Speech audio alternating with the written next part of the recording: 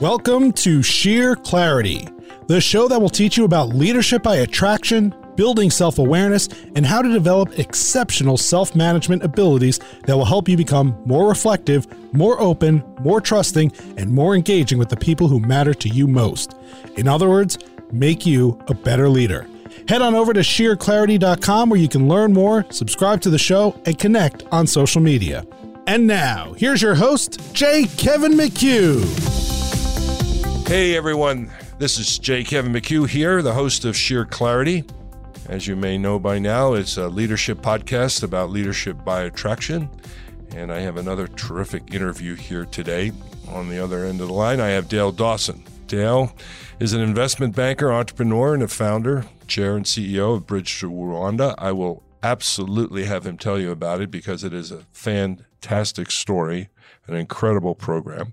He serves on the Presidential Advisory Council of the Rwandan President for Paul Kagame.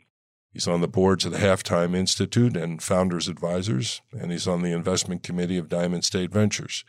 I'll let him tell you a little bit more about his path and his background, as we like to do on our podcast. So for now, I just want to welcome Dale to Sheer Clarity. How are you?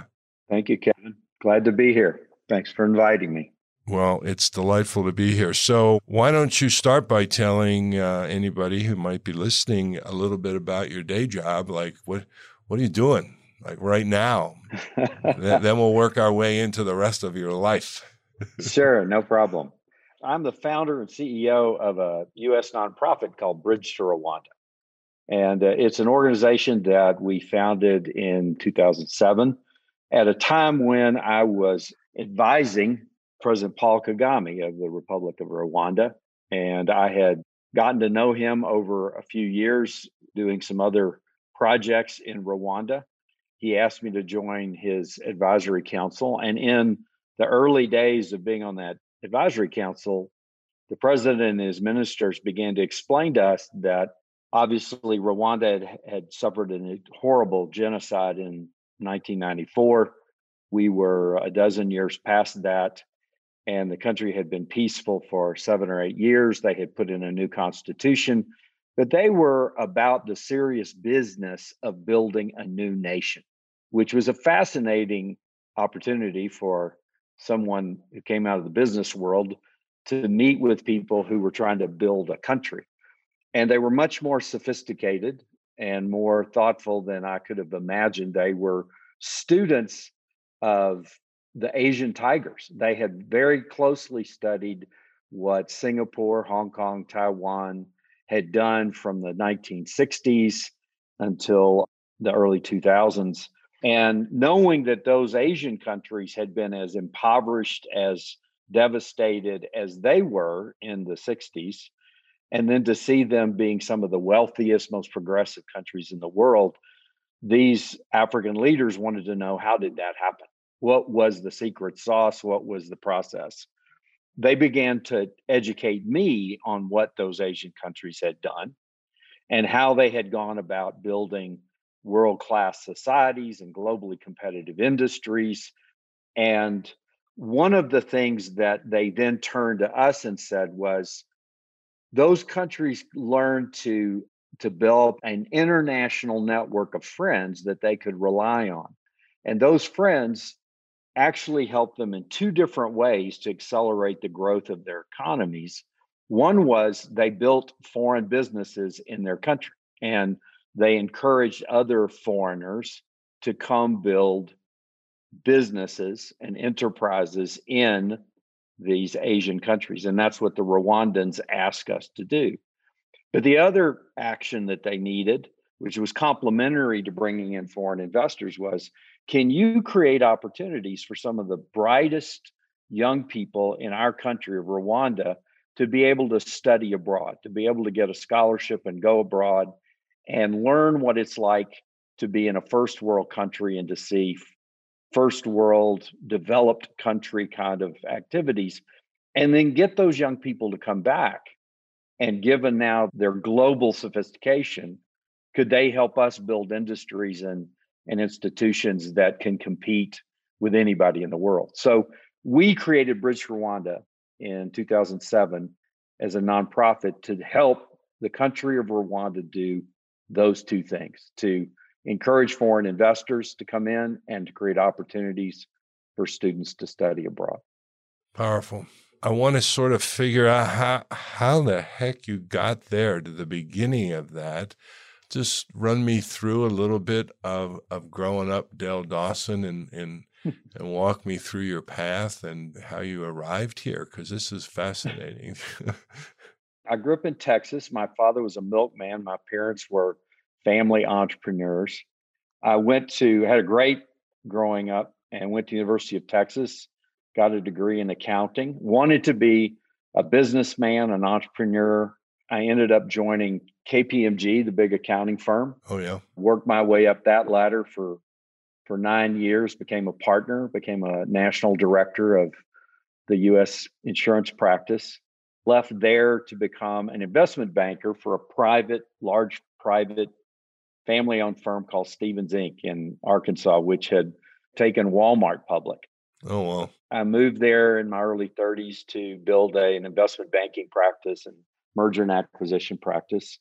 I did that for a number of years.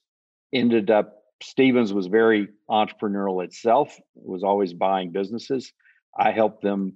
We bought a business in truck parts, and I built a company, one of the largest independent truck parts distributors in the United States, and sold it to AutoZone when I was 46. Wow. So it was a fun business career. I learned how to advise clients. I learned how to buy and start businesses. I got to operate a pretty good sized company. And at my late 40s, I sat back and said, what's next? I went back to Stephens with the idea I would buy another business, do something else. But I kind of lost my edge. I lost the passion to do that. And it probably was because all of those previous experiences, my learning curve was very steep, and I was excited about learning something new. And when I reached that point in my late 40s, that learning edge wasn't there. And I felt like I was treading water and kind of looking for something that would engage me in the same kind of passion that I'd had for the first 25 years after college. I ultimately decided that passion was really a gift from God, and that if he was turning it on and turning it off, that I needed to think about how he defines success. And the more I looked into that, the more I realized that success was really about having a passion to improve the lives of other people, which had never really been my focus. Right. Did you have that as an awakening, or was it over time that, was it a year or two of this passionless state and you just kept wondering, and then one day the lights went on? Or it was over a 4 or 5 year period. It was over a period of trying to re-engage in business development, trying to buy businesses. I ended up running investment banking again for Stephens. There were opportunities. These were things I knew how to do. There was it was fun. It was competitive, but it wasn't particularly meaningful. It wasn't the thing that stirred me the way it had for the first 25 years. Yeah. The conclusion I reached was that I needed to identify something else in my life that would stir the same kind of passions. And I concluded eventually that, I didn't know what that would be, but I concluded it was not going to be managing 50 investment bankers. And so I resigned from my positions, kind of went to the house and said, okay, God, I'm available. What are you going to bring into my life that's going to light that flame again? So when you were in that first part and you were leading others and you were leading an enterprise and you were building a business, were you conscious at the time of what kind of leader you were and what kind of principles and values and style that you were affecting? I'd had some good role models in my life of people who had, I'd watched them build teams. I'd watched them accomplish great things. I knew that identifying very talented people and giving them clarity as to what it was we were going to do together, getting them to buy into that, giving them plenty of rope to use their own creativity and their own initiative to be responsible for something. The one thing that I always was very conscious of was hiring the very best people I could, people who were self-motivated, people who were as interested in their own personal development as I was, and getting them on the same team and convincing them that we all had a common goal that would help all of us, is that I tended to work with very talented people, and I gave them as much clarity as to purpose as possible. And then I gave them a lot of rope to decide how they were going to get there. That all boats floated when you had people working together like that. So that was clearly my leadership style. When you mentioned mentors in the process, were there mentors who were sort of teaching you that approach? The most influential person was my dad. My dad was, as he was a milkman, but he ended up going back to work for Borden's eventually and rose up in that company. And I watched him. He went through a period of his career where we moved around a lot in the Southwest to different cities where he would take over milk plants and milk operations and things like that. And I watched him go in and build relationships with people and go in at 5 o'clock in the morning and work with the guys in the warehouses. And, I watched him build relationships with people that were respectable and dignified and give people purpose.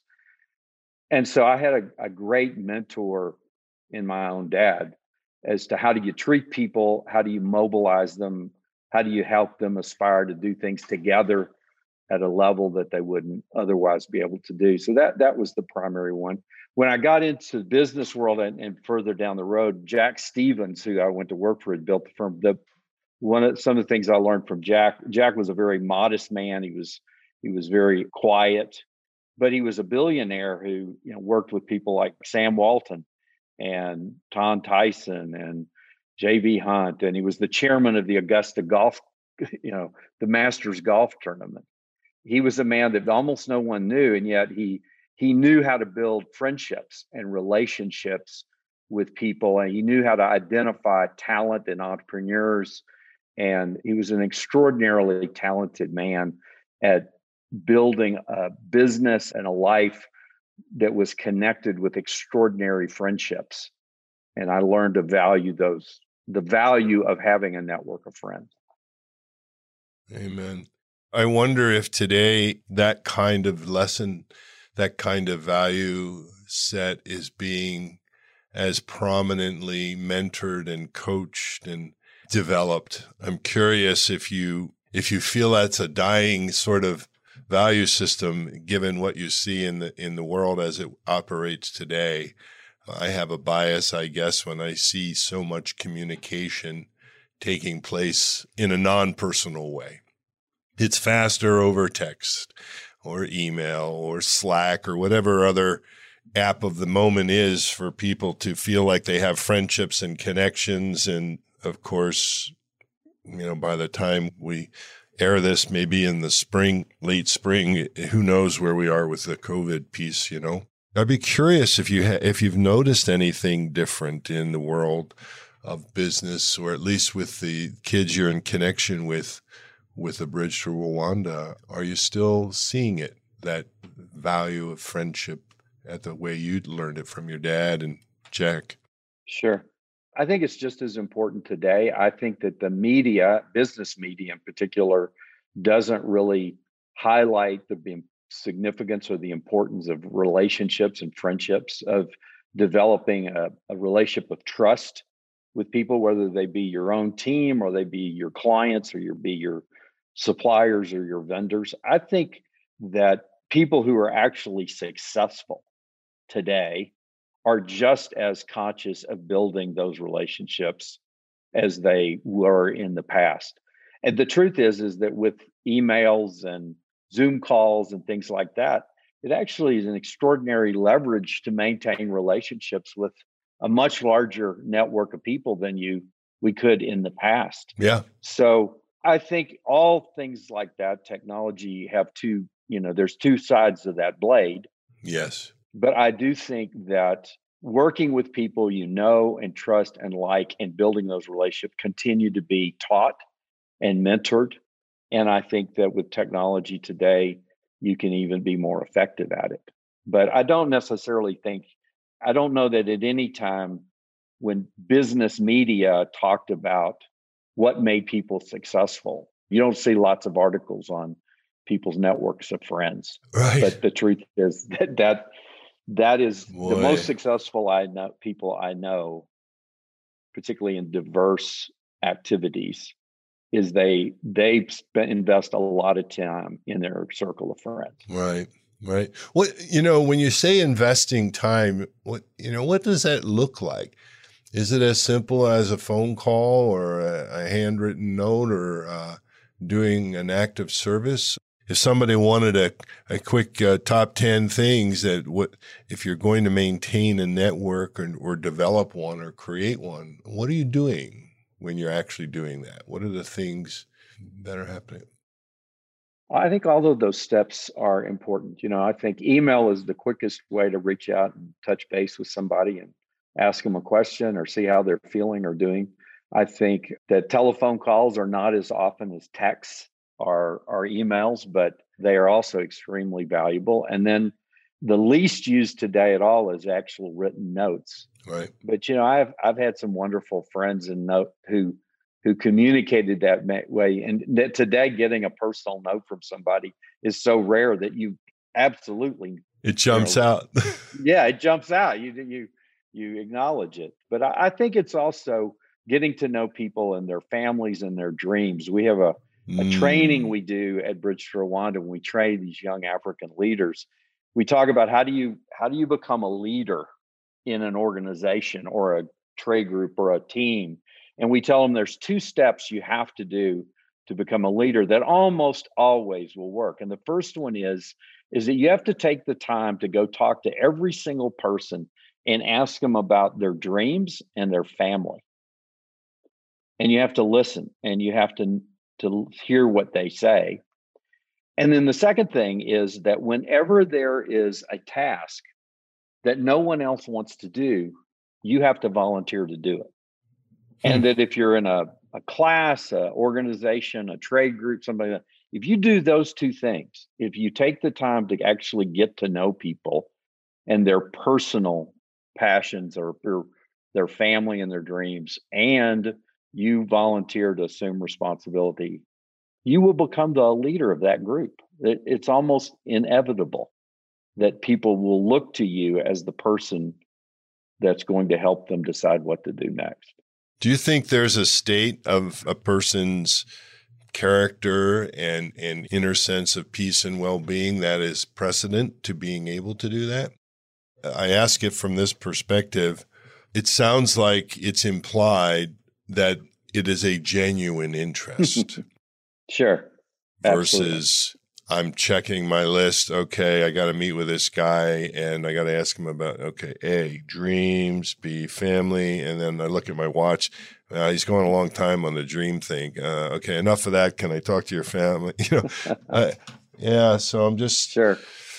I'm sure it's implied, but I want to talk about it because part of my, my mantra in my work is people have to be self-aware about what's going on inside their own place, and you can't pour love and caring and friendship from a cup that doesn't have an abundance of it. And if you're tangled up in your own resentments and challenges and wounds and difficulties, I'll just let you maybe weigh in on that. This idea of genuine. I would say that the value and the importance of friendships, of truly knowing people, caring about people, came later in life to me. Those years as a tax consultant and investment banker, and even as a CEO, these relationships were important, but they were probably more transactional. Is that I needed to know them. I need to understand what made them tick. They need to know I cared about them, but there was a transactional element of that. After I moved past that investment banking life, and I started looking for how was I going to find real meaning and recharge the passion in my life. I've discovered that those friendships, those relationships, actually knowing those people has been the most invaluable, important part of the work that I was doing. That the work itself, while we have come together and we've taken on challenges and we've done projects and stuff, that the real treasure in my life is those friendships of those people. And so it took me a long time. It was after 50 that while I always knew those relationships were important, they came to have value to me in and of themselves, whether or not we went out and did something together or not. Boy, I think you're right, spot on. The world of relationships. And I watch it today because the speed at which things are moving is also intensified. The idea of being patient and slow moving, I think it's that double-edged sword that you mentioned. It's the ugly part of the sword that everything's fast, everything's demanding. And so now it lends itself to a transactional relationship. I just need to talk to you long enough to get what I need, and then I'm moving on. Right. So the message I'm hearing is you came to that late. Yeah, it was not part of the first 25 years after college. It came after 50. It came when I moved beyond the investment banking and I started to say, how do I use the skills, experiences, the networks that I have been given and blessed with to actually improve someone else's life? And that was opened up to me. I met an Anglican bishop from Rwanda right about the time I stepped down from all my investment banking. And he invited me to come to Rwanda, which is I didn't know anything about it. Working in poor countries was never high on my list of activities. But there was something incredibly inspiring about these leaders that I met in this little country of Rwanda who had suffered this extraordinary tragedy, whose task was so overwhelming in terms of poverty and trauma and defense and violence, that they stepped into these roles and into these responsibilities and were trying to build a nation that aspired to the highest values of any place in the world. And it was just extraordinarily inspiring and humbling to think that, I was coming from the wealthiest, most sophisticated country in the world into this environment and meeting these people whose hopes and dreams and aspirations were all as sophisticated or as high as mine. And they had so little to work with, and they were working so hard to do it. It was an honor just to meet them and to listen to them and to hear their dreams and talk about what they were wanting to accomplish. And you couldn't help but say, I can help you. There's something I can do to help you. I was listening to their dreams and vision of what they wanted to build, and just finding a hook where something I could do, something that I brought to the table, could help accelerate or help them accomplish the dreams they had for themselves. Amen. Beautifully told story. I wonder if there's a time when you do go back. I've always been big about our biggest mess ups are the ones that teach us the most. And some of the feedback that we get that's the harshest is also the most useful for growing. Do you have a memory of a hard feedback or a failure that stands out that made you stronger? But, I'm always trying to encourage people that it's okay to fail, make a mistake, or it's okay to get, called out on something, even though it hurts. I'm wondering if you have any memories of those kinds of things happening for you. Yeah, we spent, there was a period of time where we spent a couple of years. We wanted to build a college, a university in the country that would teach practical skills and things. And we had partnered up with some other big NGO organizations that were going to work with us in building a school of business and engineering and things like that. And just as we got ready to launch the fundraising and to do this was when the economic crisis of 2008 came along. none of the things that we had dreamt, none of the things we had told people we were going to do. It became pretty obvious a few months into that period that none of that was going to happen. And so there was a lot of eating crow and that kind of thing, and saying, what are we going to do now? Both for our friends in Rwanda as well as our friends in the United States. I mean, there was just a lot of retraction. The interesting part was we sat back and said, okay, we may have been too bold here in proposing what we were going to do or not do, but we are where we are, and what can we do?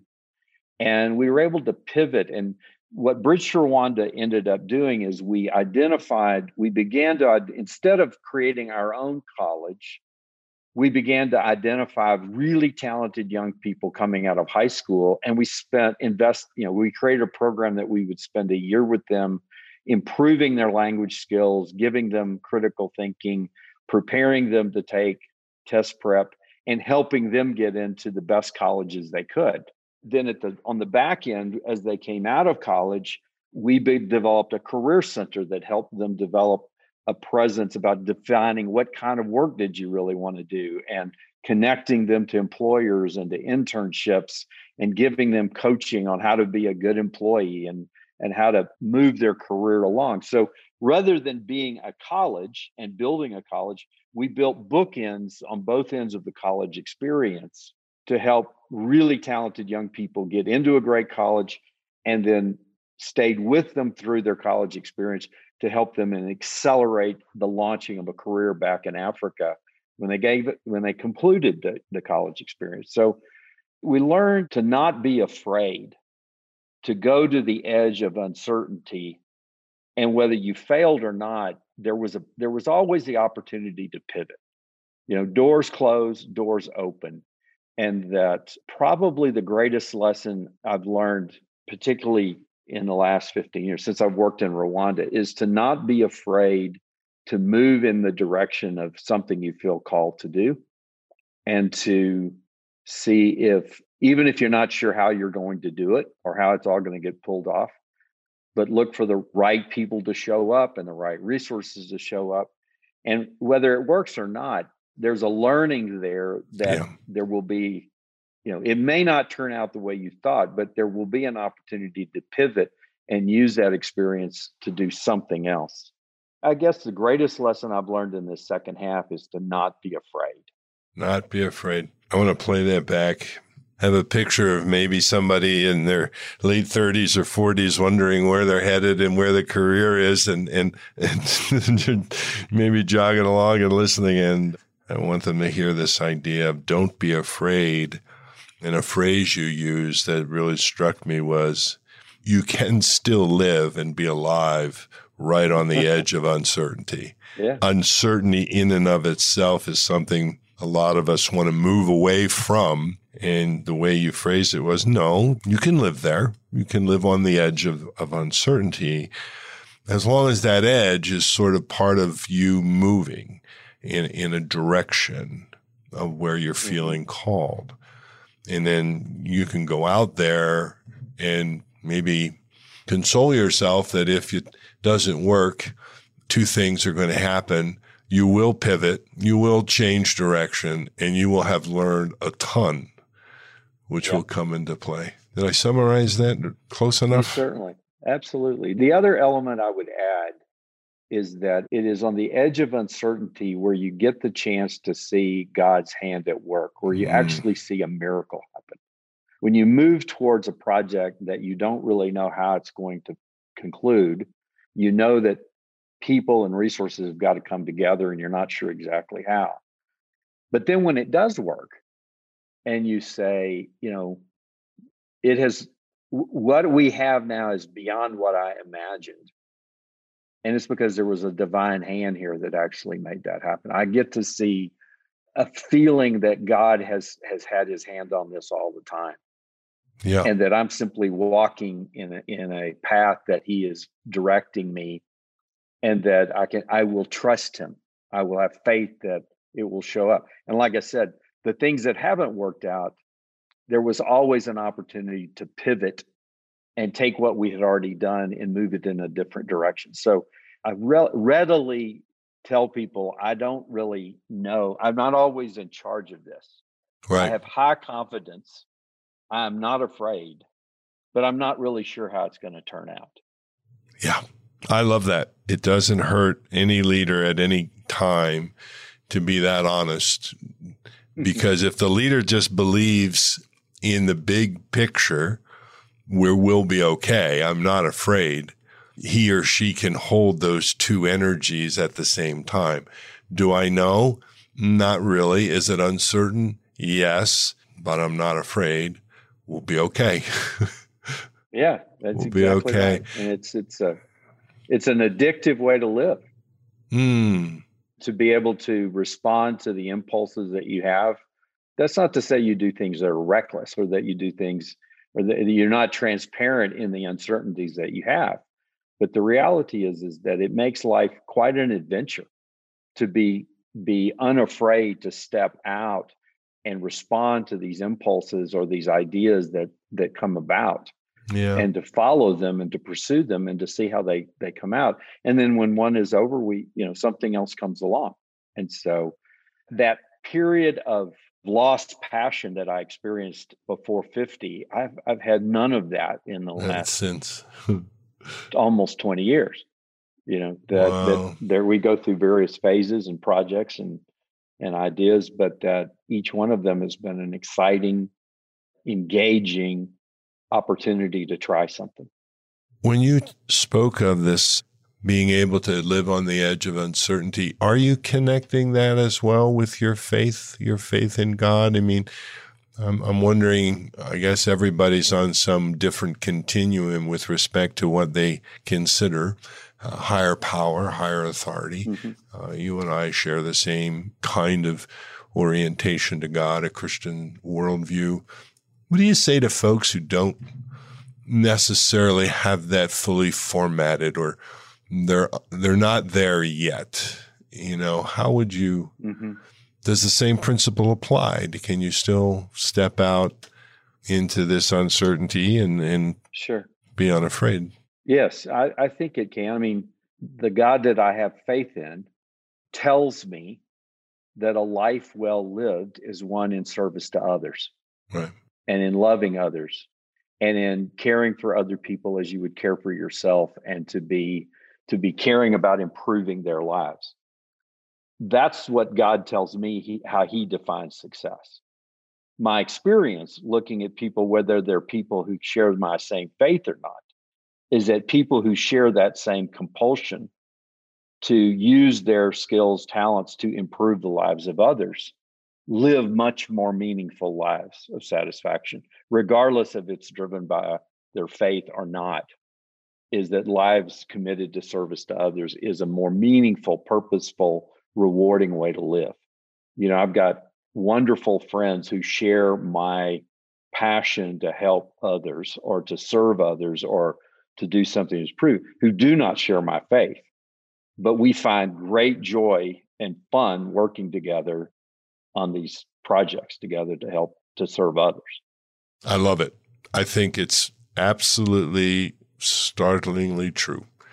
I have the same experience myself, and it's taken me quite a while. I'm late to the game of serving others because it's kind of hard to let go. It's taking care of number one.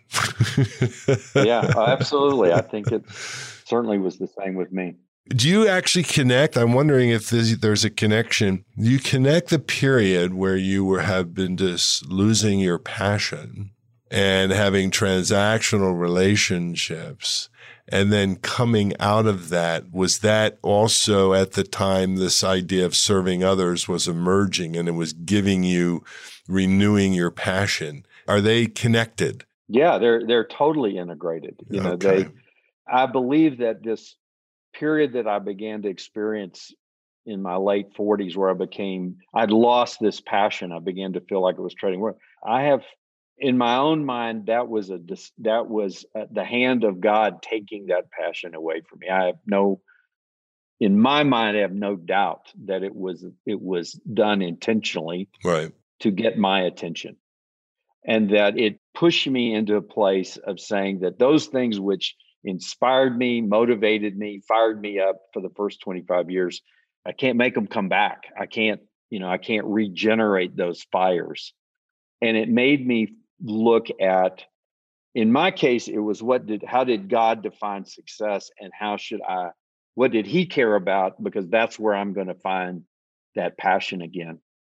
What he directed me to was that how he defined success was to commit your life to improving others, to be thinking about how you're going to use what you have to help other people live.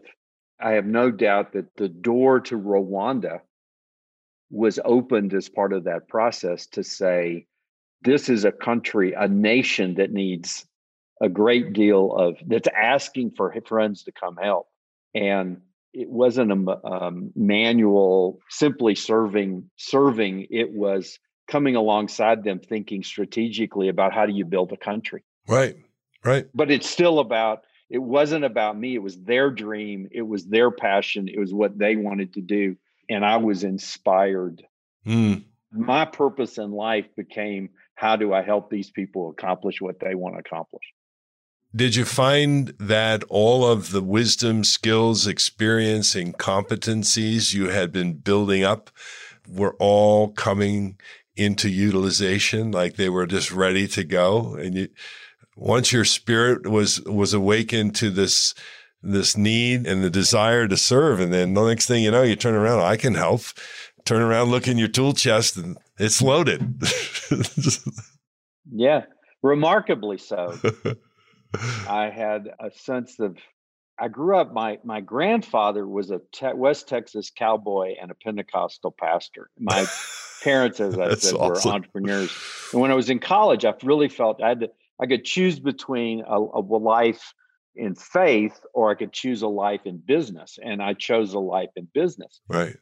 At 50, when I decided, when I started looking around about how do I get this back, all of a sudden I saw that all of these years of being an investment banker and being an accountant and being a CEO and an entrepreneur, they were immediately applicable to the opportunities, the projects, the things where I saw I could help in Rwanda. That was remarkable. I mean, I was convinced then that God doesn't waste anything. That he doesn't. Those experiences are not wasted. That he put me into situations where even the role I had as an investment banker versus entrepreneur. As an investment banker, you're always coming alongside some other principal, CEO, entrepreneur, and trying to help them build their company. Right. That's the real role of an investment banker. Is you're a consigliere. You're there to not do. It's not your dreams; it's their dreams, and you're trying to do that. And so those years as an investment banker or as a consultant clearly prepared me to play this support role to a nation and to a country and to the leaders of that country to help them do that. My ego doesn't get in the way. I was trained to listen to other people's dreams and then figure out the best way I can help them get it done. The best way to help them. What a great message for anyone to have a heart that's sort of still enough so that you can actually lean into someone else and genuinely ask them, so tell me, what are your dreams? Like, where do you want to be? Where are you headed? And then it fundamentally say, well, I think I can help. Like, here's how I do it. I'm appreciating that more and more, even for myself in my career. I feel that way about coaching. I mean, coaching 10 years ago was, I need to do coaching. I got to pay the mortgage and I enjoy it, but I could count how many. Now I find myself when I encounter them, wherever they are on the journey, I just want to help them.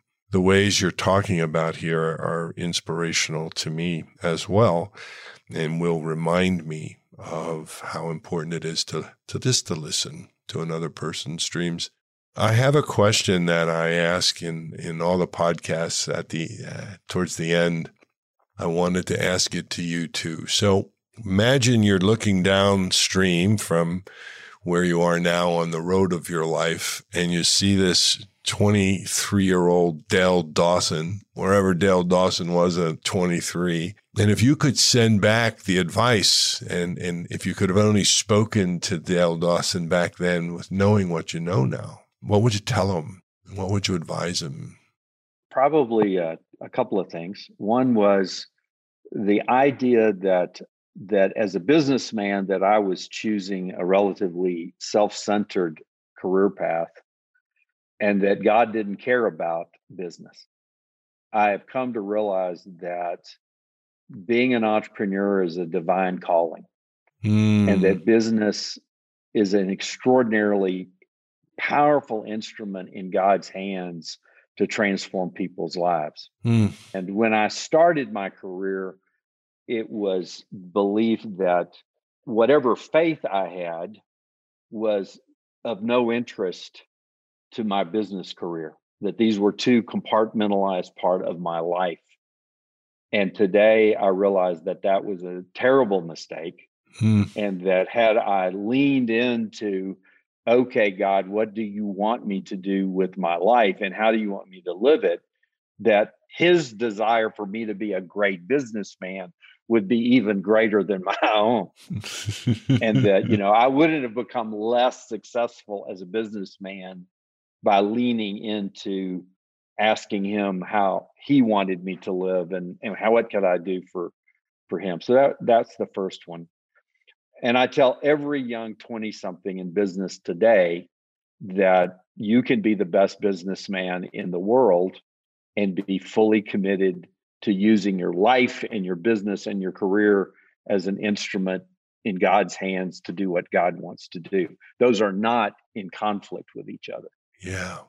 The second thing is this issue of treasuring friendships and relationships, is that I would have enjoyed those relationships more. When I look back at my business career, the real leaps came because of real close personal relationships. And when I was younger, I saw them more transactional. But the truth was, had I invested more in building those relationships, I am convinced today I would be more successful as a business person if I had been a better friend to the people who had crossed my path. Amazing.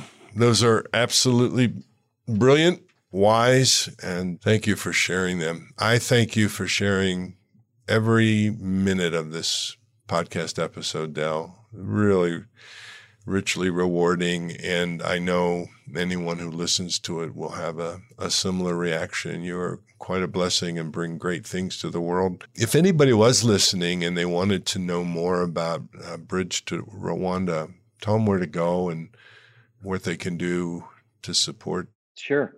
Well, we have our website we tell a pretty comprehensive story about what we do on Bridge to Rwanda, and it's the 2 is the number 2, bridgetorwanda.org.